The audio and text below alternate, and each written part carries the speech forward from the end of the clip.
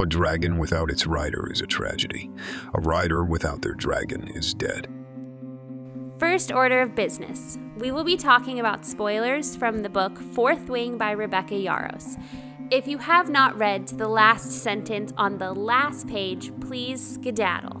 I really don't want to spoil it for you and ruin your fun of reading, so please, excuse yourself now so you don't spoil it. Seriously, there's the door. Nothing in the Fourth Wing world is off limits. We will be going over social media posts, interviews from the author, the book, audiobook, anything. Don't listen to the podcast if you want accurate predictions and ideas, because we have some unhinged theories and sometimes just go off of vibes. If there is a citation or source for something we discuss, we will note it in the show notes for you. Also, a content warning. The book has some spicy scenes in it and uses R-rated language, and so might this episode. So this is your sign to hop out if that is not for you.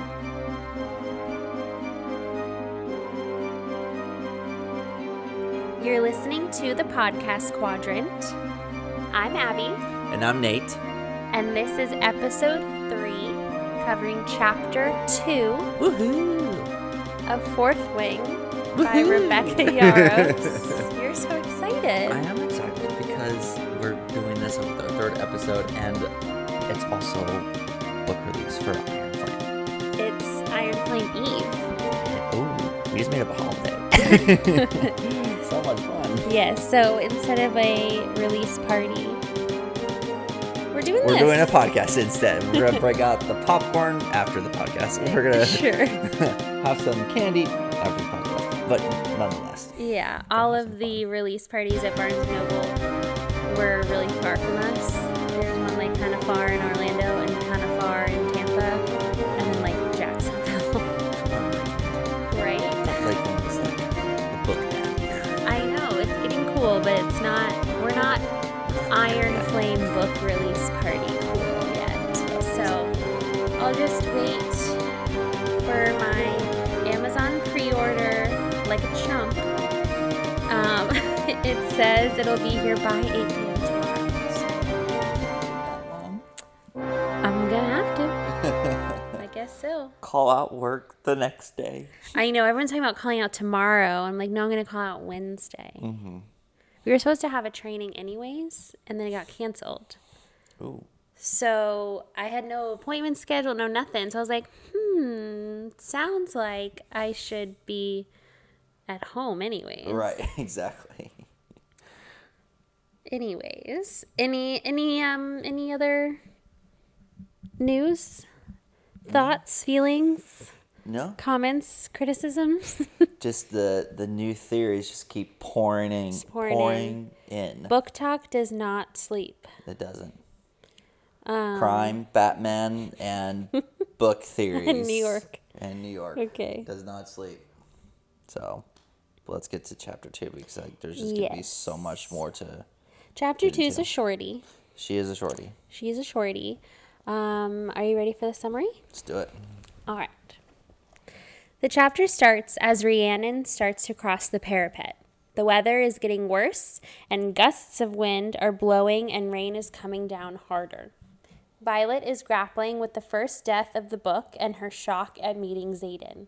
Violet gives her name for the role, and for the first time, she starts to get a feel for the power her last name has at the writer's quadrant. The writer recording her name asks if she is the Sorengale. Rhiannon is about halfway across the parapet, and Violet takes her first steps onto the parapet. As she does, a huge gust of wind hits her and she almost falls.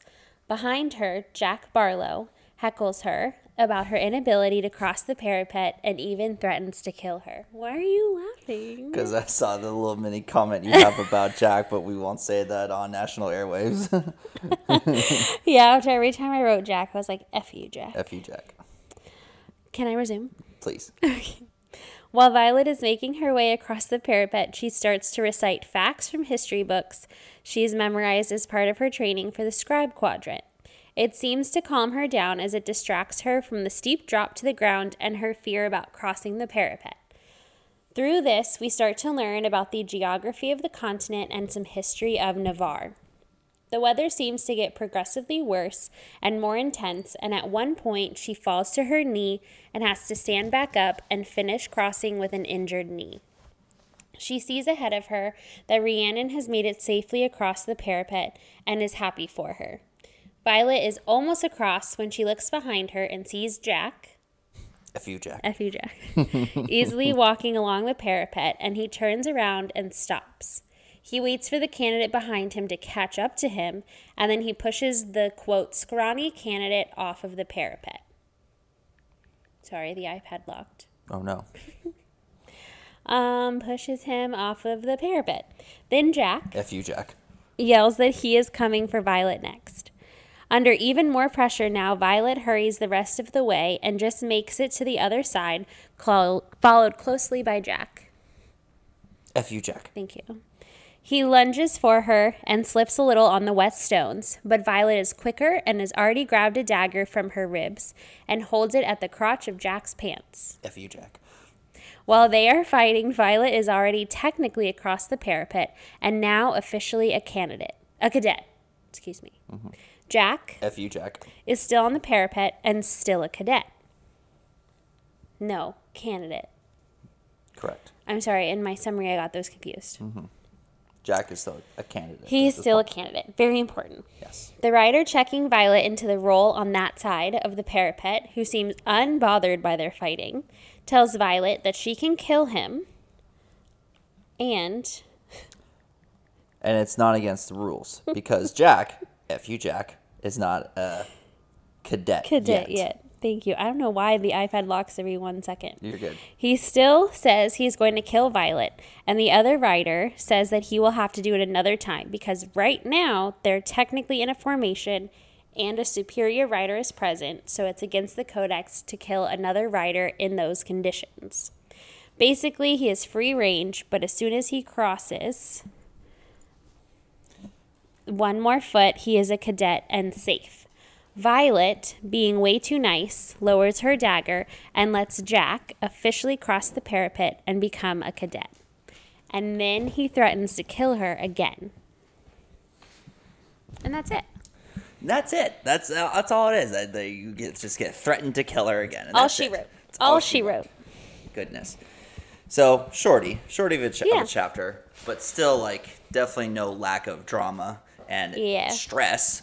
Yeah. Like when she was crossing the parapet, we have that saying where we're like, God, I'm stressed. and you say it in a stressful voice and everything. So like much like different vibe between chapter 1 and chapter 2. Chapter 1 is like your world building and you're like the mystery and you're getting like, okay, what's going on? I'm not sure. Chapter 2, you're like Action. Stressed out action. And this is like a great like first 2 chapters of like literally like how the rest of the book goes. So, like you're either like, what the heck is going on? I'm so unsure of like who's good and who's bad, or you're stressed. Yeah, true. Thank you, Rebecca. Yeah. So lots of interesting things here for sure. Yes. What did you want to get into first? Because there is some like hidden gems in this. Yes, even though it's short, there is stuff there. And I first want to talk about Lilith's signet. Okay, yep. So at the beginning of the chapter, it's already started to rain. It's already storming. As soon as Violet steps on the parapet, it says the weather gets worse and worse throughout the chapter. And right when she steps out, again, a howl of wind gusts around her. And I think there's a lightning strike and a thunder crack. Yes. They say rain is slamming into her. Dark clouds above the parapet are also mentioned. Raindrops are even like running all the ink on the names on the roll. So it's a storm. Now, this is suspicious because knowing what we know about her mother's signet, it's storm wielding.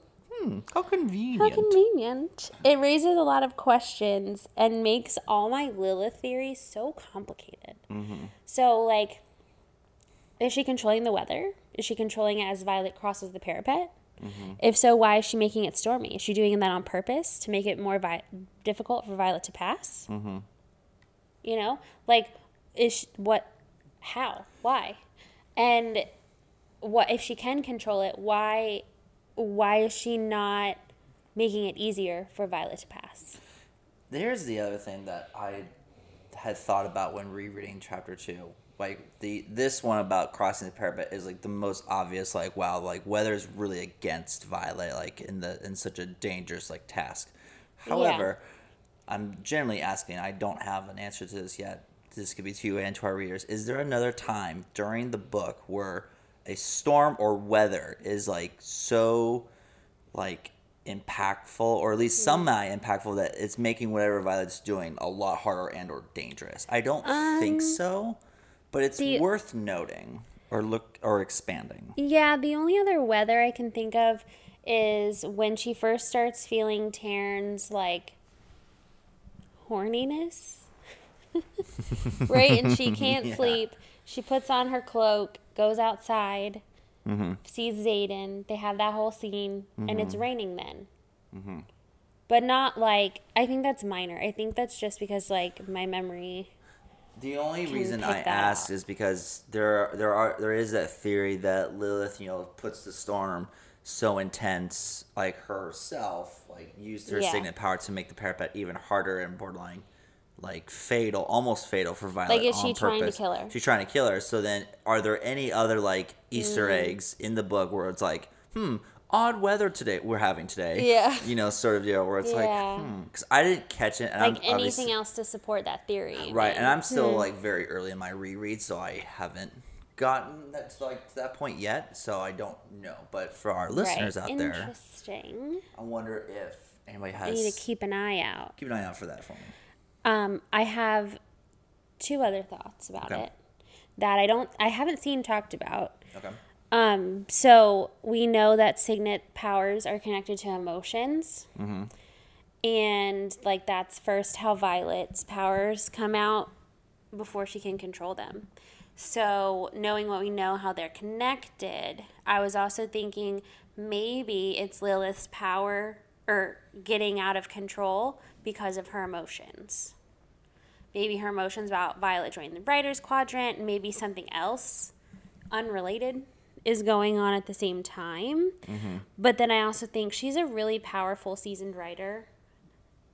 So who should be able to control her powers. So who should be able to control it, unless like, okay, and I mean I might be wild here. That's what we're here for. But what if like, okay, so I was thinking if emotions are out of hand and she cannot control it, it's not just her sitting in her office being like, oh my gosh, I'm so worried about my daughter, right? What if she's like being like hurt or tortured or manipulated or something to cause her emotions to get out of hand, and something else is going on? It just so happens to coincide with parapet.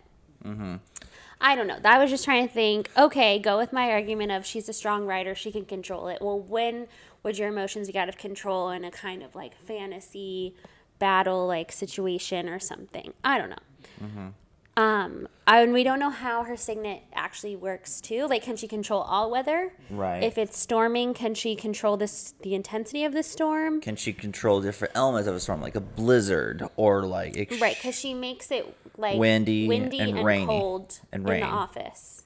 Right. That's all we know. And then on the parapet, it's windy and it's raining. Rainy, and there's thunder and lightning. Which is interesting because our lovely Violet has lightning power. Is there some sort of like family connection there that we should point out? I mean, they're both weather, but I don't think I think of lightning in the same way as weather as I do wind and rain. Lightning's more like electricity and fire and power, like electric power.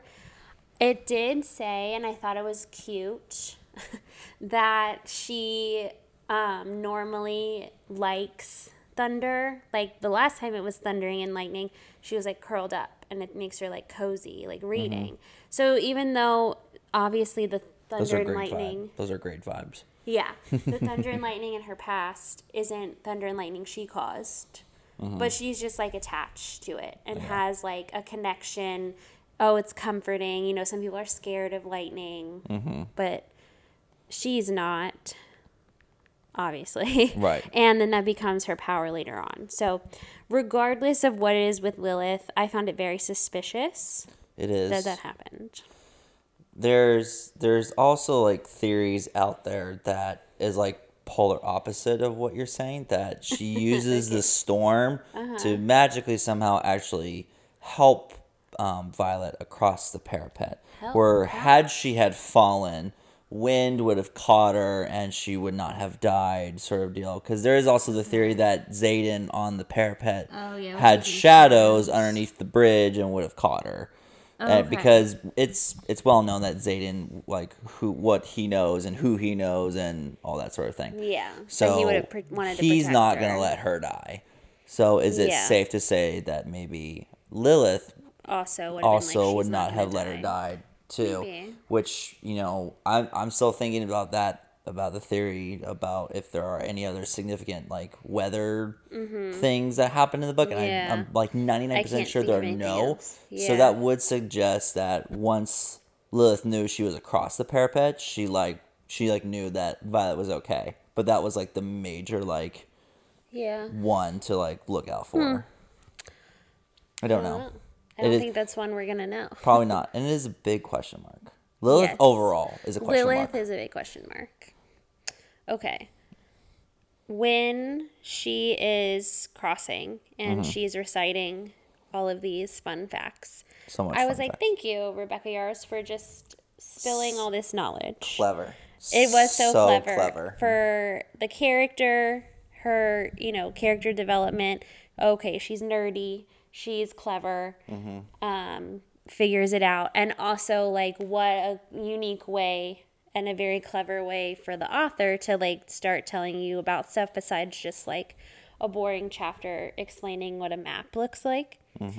And this brings me to another one of our themes. Can I use your phone? Sure. For the app? Because your iPad is locking in, like, 1 second. Unless... There's a setting for that.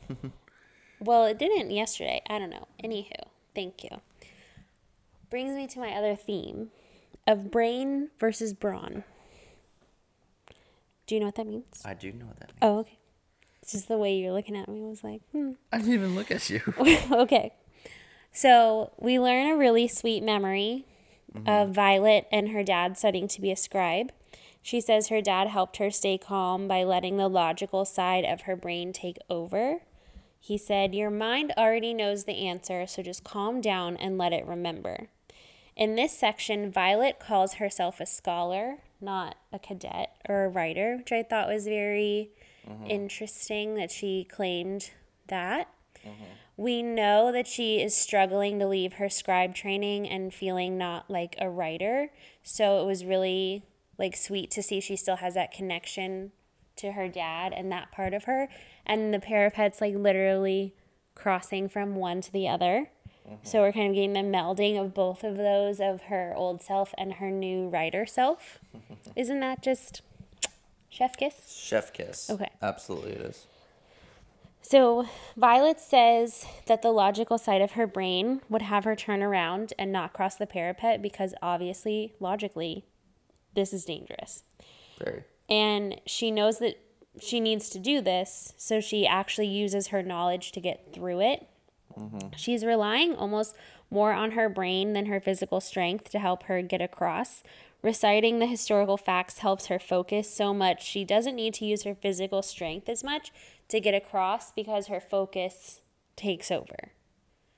Like her just balance takes over. Knowing what we know about emotion and signet powers being tied together again. I think the difference here between the brain, scribe, logical, factual side, and the brawn, muscular, writer, emotional strength side is more apparent than ever. And it's a really cool like use of opposites that you see Violet from here struggle with throughout the entire book. For sure. And I don't hear people talking about that. I think it's because you're getting at such a great, like, idea and topic, like it's so in depth because like that's like the nature of the book, like you're saying. It is there's so much contrast like within the book. Yeah. There's so much So like many opposites and differences and dualities. opposites, and it's really just fascinating of how you can point at almost every single like subject or topic that resides within this book, and of just how much contrast there is, and not just within the plot line but within the characters Yeah. and everything. Like there's even contrast with Violet with like her hair, if we're gonna get really nitty gritty with Literally. with like her, with those differences. And even her eyes, like her eyes have two different colors because they're like it's like in They're the not text two different colors. it's described in the book as that it looks like the eyes can't decide between like hazel and green or something like that. Oh, okay. I thought you meant like one was green and one was No, blue. no, like Okay. in like both eyes. Yeah. Like, so, and then that, and then like signet powers are like in contrast with like relationships of characters, and it's just like wow. That's the whole, like, all these little themes are under the bigger theme of like opposites. And then that brings us to strength versus weakness. And a really important quote they talk about a lot is first seen here. There's a reason strength is revered among writers. A squad, a section, a wing is only as effective as its weakest link. And if that link breaks, it puts everyone in danger. Which a lot of people, writers, take to mean kill the weakest link because it's saving the integrity of the squad, the integrity of the wing. So that is kind of like what Jack starts to use to be like, I'm going to kill her. Yeah. Because she's the weak one and I got to take her out. And then we see that throughout the whole book. The whole book. F you, Jack. Yeah. Jack is really just the only character, not maybe the only character, but just with so much dialogue that he has and how much of an effect he has on Violet and part of the story plot, like he does serve a purpose of, when she does get the signet power eventually, of like, okay, I'm glad that happened to Jack. He's there at like every important moment. Right, but at the same time, if Jack wasn't there, every single part of the story would still happen. It's like it's just odd of how this specific character just has so much dialogue, has so much like vengeance and hate towards Violet. It's not even just like, oh, you're the weakest link, like we just need to get rid of you. Like no, he's like acting like in like just pure hatred and pure like you would think that he's a separatist kid, but I don't think he is. Oh, that's rude. No, just like with the idea of like, because all the hate Violet. Yeah. That's what I mean. But he's not. So I'm just I think we need a true like evil person to have the contrast of like good and evil. Because like. So you're saying Jack, you don't like him, but his character really serves a huge purpose. Yeah, absolutely. And he's there in all of the important moments for Violet. And I think we need to hate him so much that we're not torn about when he dies because Violet kills him. Yeah. Like if he was kind of like a iffy character, like, kind of good, kind of, we would feel some type of way about Violet killing him. But we don't. We're like, yeah, girl, get him. Because of how purely evil he is. For sure. And Violet's character needs to have that moment of, okay, she's kind of crossed this imaginary line now, which goes with, she's the hero. So it goes with like the hero's journey, like trope from Greek mythology. And I looked it up because I just don't know all the things. But in part of the hero's journey, they usually are like crossing some type of line. I don't know, not line, but crossing some barrier or hold up they have like mentally that symbolizes their journey. Does that make sense? Do you know what I'm talking about? They've crossed over into like from one part. So generally the hero in the hero's journey, they are like the chosen one, typically, right? Think like Odysseus. Yeah. Right? You're chosen to do this quest. They're put on a quest. They don't want to do the quest. the all heroes are like, no, like I don't want to, right? But then there's like a turning point that they get knowledge, they get a mentor, right? Think of Hercules. Okay, right? Was it Phil? Right? They meet Philoctetes, and find like, okay, I get it. You're telling me the philosophy and like my mission, and now I understand. And then there's some like precursor to them, like, okay, yeah, I'll go to battle. Okay, now I'll do these things. And I think her killing Jack is that crossing the threshold. That's the word I was looking for. Okay. Crossing a threshold from one part into the other. Okay. And then that also kind of leads into she's now leaving Basgiath. Right? Doesn't that happen? Remind me. Kind of. That happens right before she ends up leaving. Pretty much. For... Where does she go? Oh, I know what I'm talking about. I just can't think the names. You know, like where she goes and all the venom. Right. Yeah. That happens right after Jack dies. Pretty much. Yeah. I remember like she was very, very like upset that even though she wasn't upset that Jack had died, but she was upset that she actually like took a life and took someone's life. She was like, torn up about it. She was. But I'm saying timeline wise, main after events. That was the next she kills thing. Jack. Next thing is leaving Basgiath. And that's another part of the hero's journey is they start in what they know, the scribe quadrant. Right. They cross. So she kind of has a couple thresholds she crosses. And one is like symbolically the parapet, crossing from one side to the other, from the known into the unknown. Then they go on the adventure. Right. And then they return. And you can see like the structure of that within the book and the books, I bet. Yeah. So within Fourth Wing, the known, even Basgiath Writer's Quadrant, it's her known world. Right. Right? Are you following this? I feel like you're giving me like this stare that I'm like an alien. No. I gotcha. Okay. And then in the known, it literally says refusal of the call. Right? The adventure calls. They refuse it. They get a mentor. Something major happens. They cross the threshold. And then they start to get tested. They get enemies and people on their side and allies and loyalties, things like that. And then they have some type of internal struggle.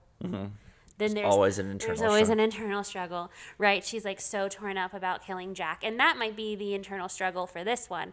But I think over the whole 5-book series, we're going to see the entire hero's arc because she is the hero on this hero's journey. Some of them, a lot of them end up with like a corruption.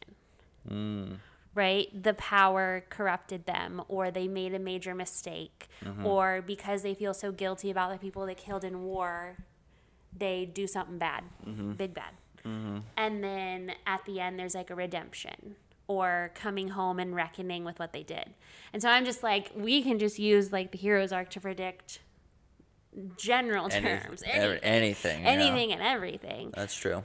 But, I mean, this is just book 1, and we don't get the full arc. No. It's book 1. Because it's book 1. But I think her and Jack, or killing Jack, is her crossing the Rubicon. She's crossed the Rubicon. Nice. She's crossed the Rubicon. That was nice. That was a good one. Thank you. That was a good one. Okay. Anything else about Jack? No. F you, Jack. Okay. Let's see. We talked about Lilith's signet, brain versus brawn. Cover that. And the strength. And then strength versus weakness. And then I just had to mention, because they mentioned that dang pen in this too. This pen. This dang magical pen. And every time. Go ahead.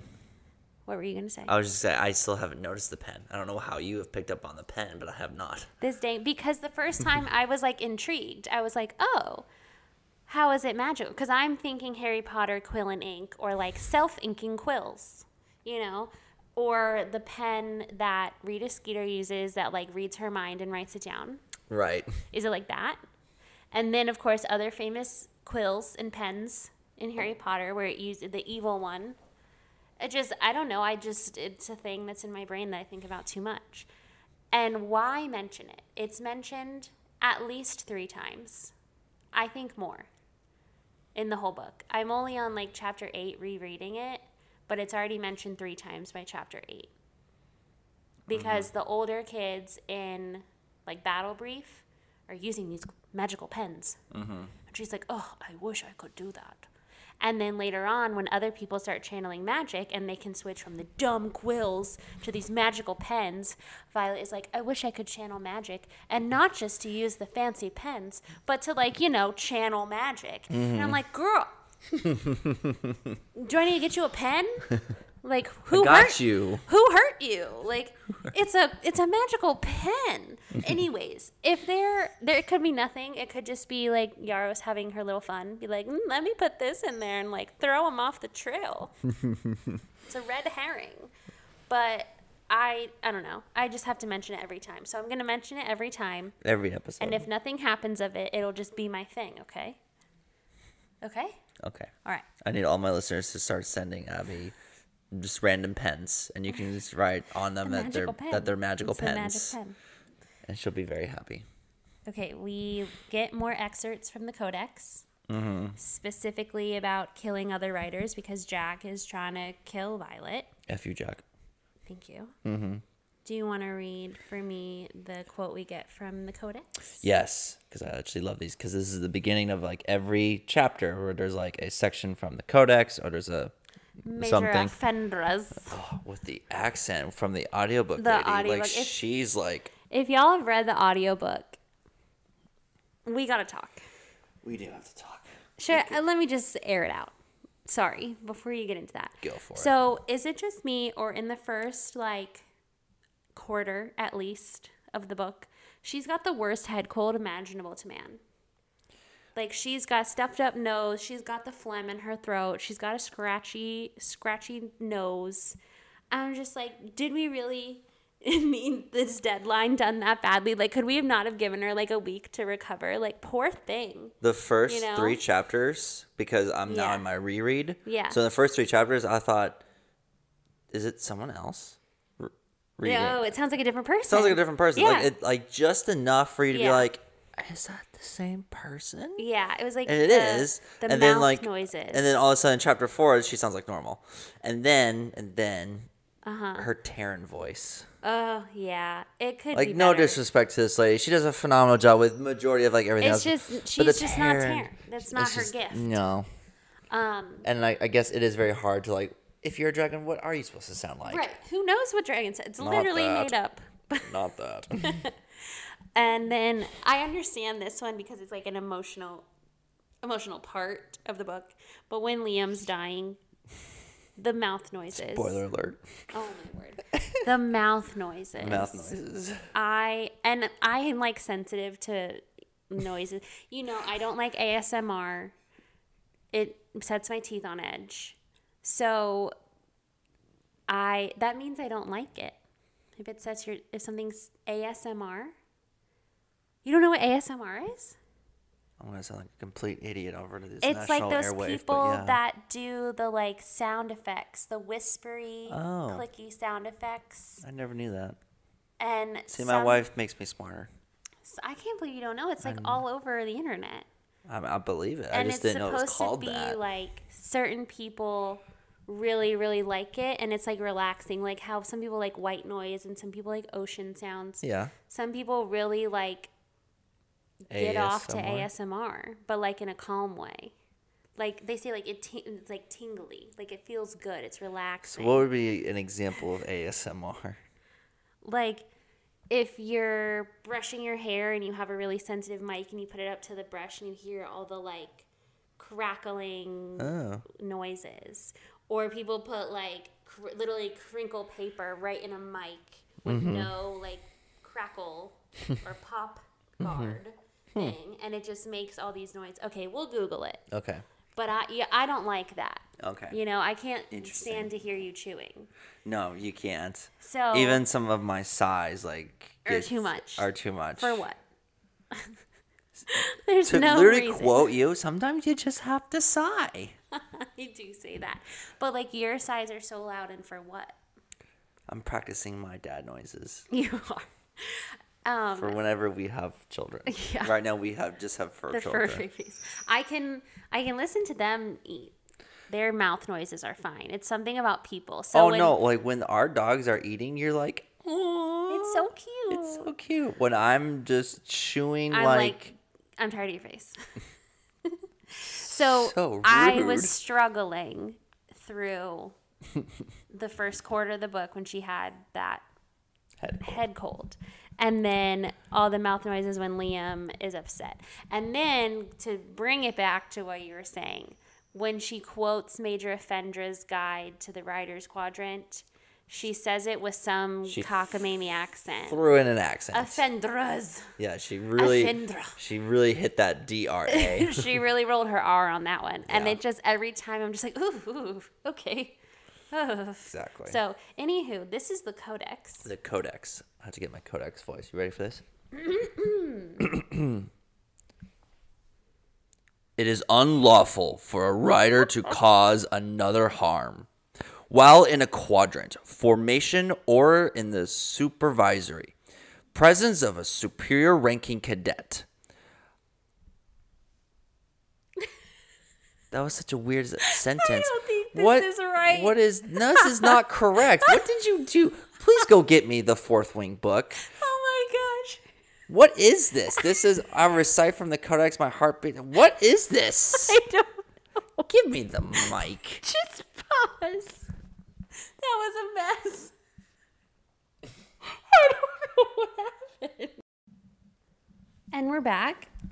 I don't know what happened there. Somehow the copy and paste wasn't copy and pasting. My wife effed up. Babe, that's not fun. Anyways, we found it directly from the source. Directly in the from book. the source. Give us the page. Here we go. It is on page 27 Thank in you. chapter 2. About like midway, like halfway down the Okay, page. Here we go. Quote, it is unlawful for a rider to cause another harm while in a quadrant, formation, or in the supervisory presence of a superior ranking cadet. No, in the supervisory presence.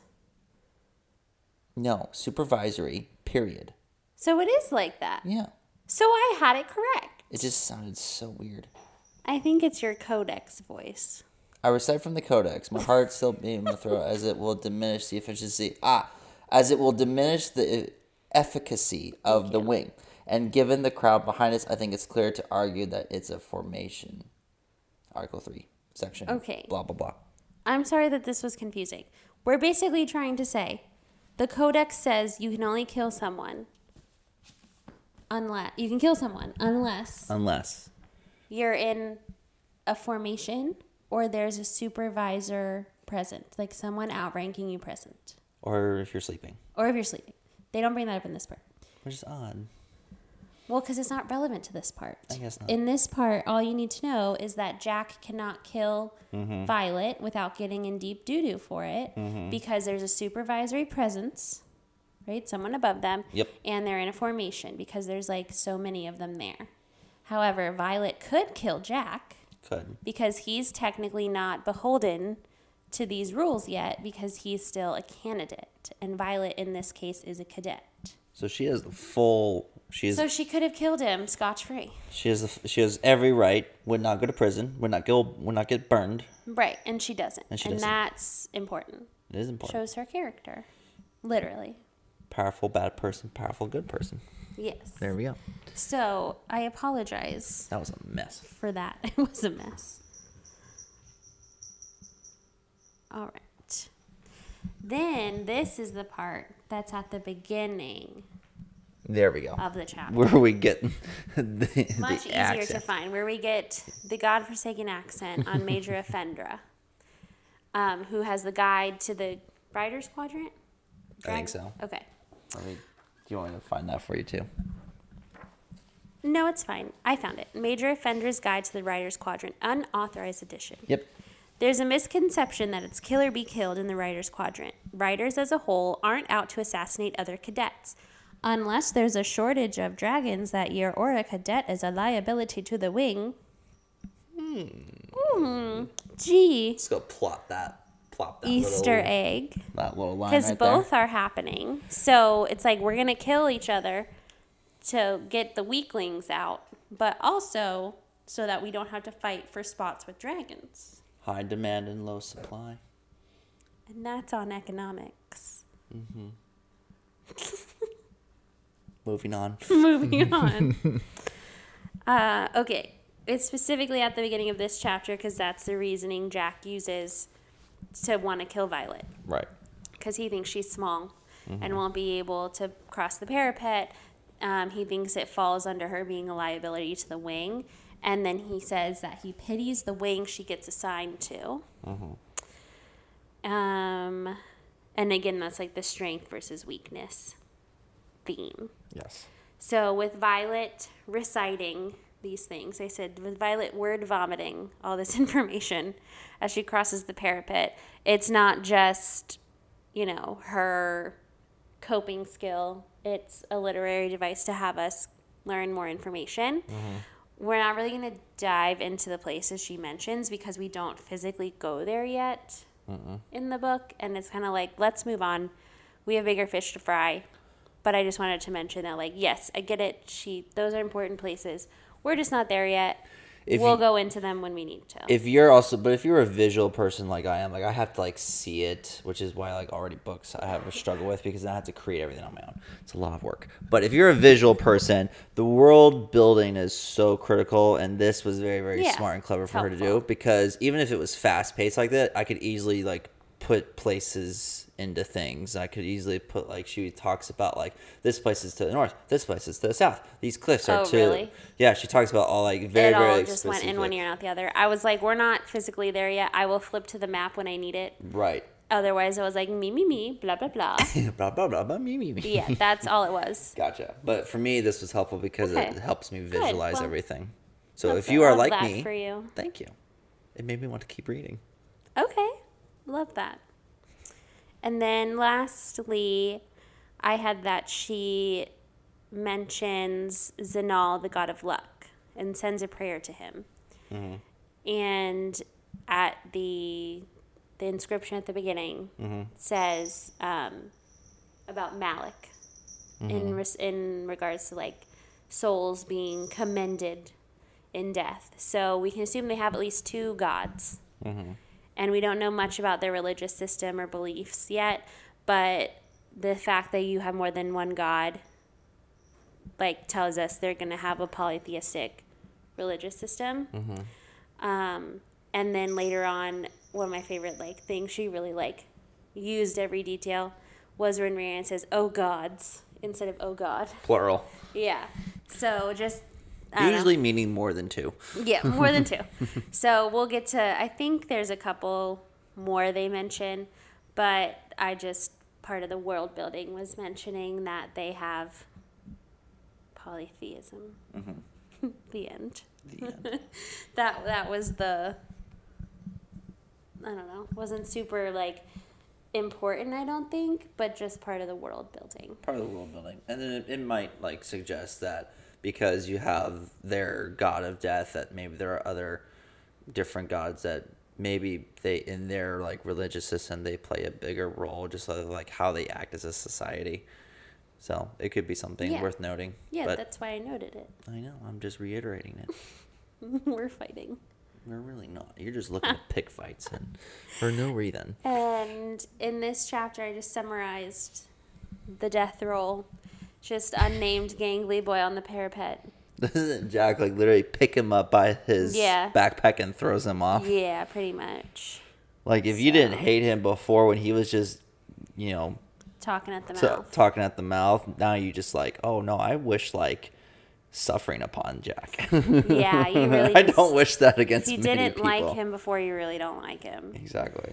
So yeah, that's all that died in this one. What were your like thoughts being such a Violet fan? Basically, you are Violet 2.0 in the real world of what we call Earth here. What we call Earth. So, how did you feel being Violet-esque, and she is holding a dagger to Jack's area. Did you feel like, oh, that's badass? Or yeah, it was like, okay. I was like, that's badass. But then I was like, how did she do that? Were you trying to like visualize that? Yeah, make it make sense in your head? Yeah, I'm not good at visualizing that kind of stuff in my head, like the action scenes. And it's all books. It's not just this one. It's not like, oh, it's a bad writing or something. I just can't visualize that well. I more get like, okay, who won? Who got hurt? Like, give me the facts. Because I can't put that out in my brain. Like, so in that respect, I couldn't visualize it. Okay. Only just like the beginning and ending of it. And then I was like, that seems like pretty advanced for training for only 6 months. You know? She talks about like how, fast and quick she is. She was surprised that she had gotten through like the agility test and everything, but that was like also one of her strengths. I think that's a little interesting too, where how something quick and something elusive and striking is also her signet power. Oh, that's cute. It correlates instead of contrast. It correlates with her like physical ability. Like, you may be weak and frail, but if you're on and if you're quick, then and if you strike true, like lightning. Exactly like lightning. Can I give you an unhinged theory? I love unhinged theories. Okay. Because for all purposes, she should not have made it across the parapet. Right?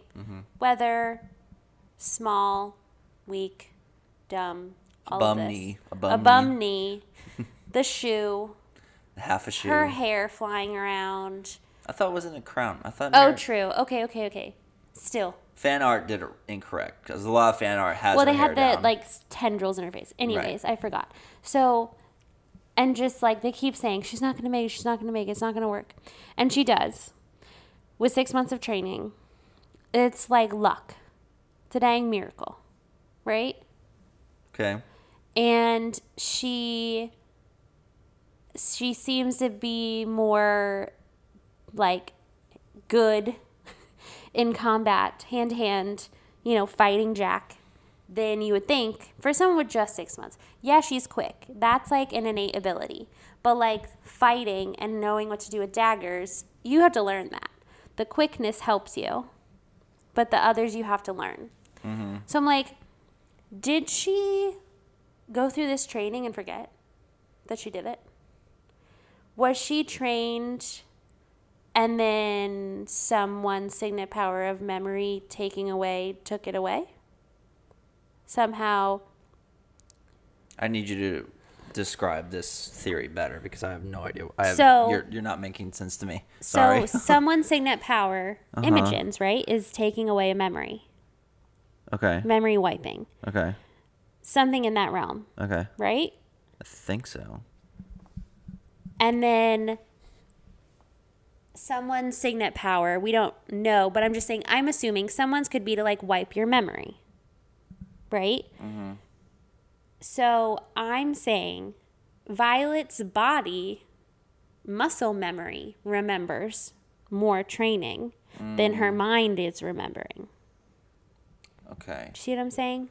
For what purpose though? I don't know. That's Okay. why it's unhinged. Unhinged. Okay. I got Because I'm thinking she trained. She had knowledge. I'm training harder because of the rebellion. I'm training harder because of something going on. you. Mind wipe memories. You're right. That's Imogen? Okay. Without taking away the knowledge. The knowledge. Fascinating. Okay. Which is literally what I just said. literally what you just said. So she has Okay. the knowledge of how to fight. She has this muscle memory, the knowledge.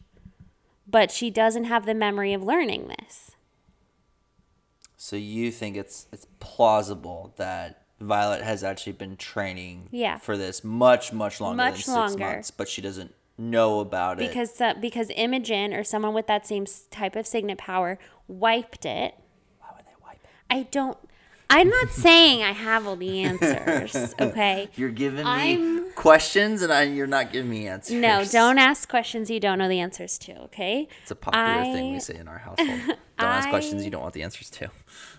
I don't know, but it just seems like you're too good, you know? Like, are you sure you've only been training for 6 months? Are you sure? So also remember though, like I think the way that I envisioned this scene with Jack once he's crossed the parapet, it's not Yeah. like hand to hand combat. It's literally like she jumps forward, he's lunging after her, she makes a quick swift move, does nothing like hand to hand, just gets her knife out and like Right, puts okay, him so at his maybe hand to leg. hand's not made. But that movement is so like quick and instinctual. You don't get that in 6 months. That's what I'm saying. Maybe, it was so maybe she not. knew what to, just go with it. Okay.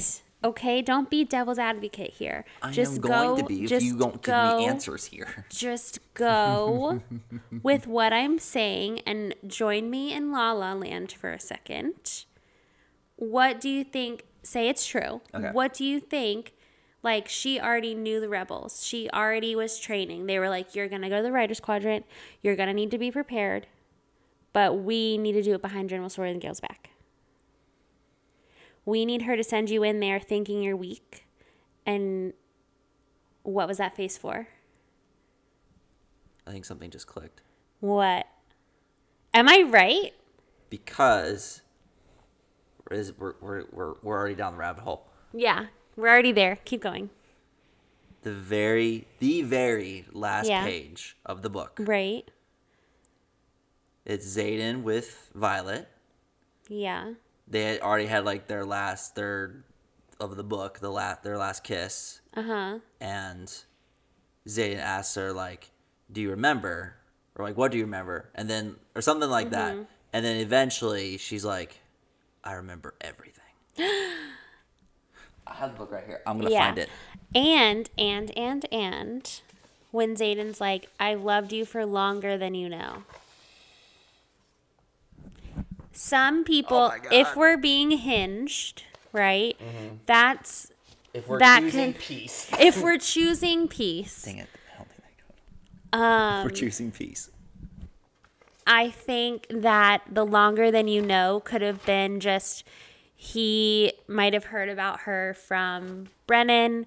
He might have seen her the second she was on the parapet. They were never truly enemies. He was just kind of protecting her with his distance.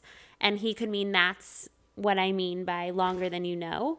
Or it could have been they had this whole mwah, mwah, mwah before and it got wiped from her memory. But here's another thing. They have some type of connection that seems to be like more developed than what it should be. Because I've started noticing this in a third reread that every time they're around each other, Violet notices he's there before she sees him by feeling this like tingling feeling. So they have this bond before they actually have a true bond with the dragons. And like, how did that form? In the past, her body has that memory or that knowledge. Her mind doesn't have that memory. And I don't have an answer for you why they would need to wipe it. Right. Something. Yep. What are you looking for? Did you find what you're I'm looking for? looking for like there. I feel like there was some quote that where like Xaden after or before or after he like kissed Violet after she wakes up and he asks her something like, you know, what do you remember? Or do you remember? And we kind of think that he's just going. Like, do you remember that I lied to That I lied to you you about and the everything. rebels? Yeah, that's what I'm looking for. Okay, here we go. This is on page 493. So remember, this is Xaden's POV. So Xaden is the narrator, basically, at this point. Quote, Violet, question mark, I keep my shields up, trying to respect her privacy as I walk to her side. But gods, I need to know what she's thinking. Her eyes widen at her gaze, sweeps over the town, each structure with its identical green roofs, then pauses on the Temple of Amari, which was the most noted landmark besides our library. Where are we? And don't you dare lie to me, she says. Not again.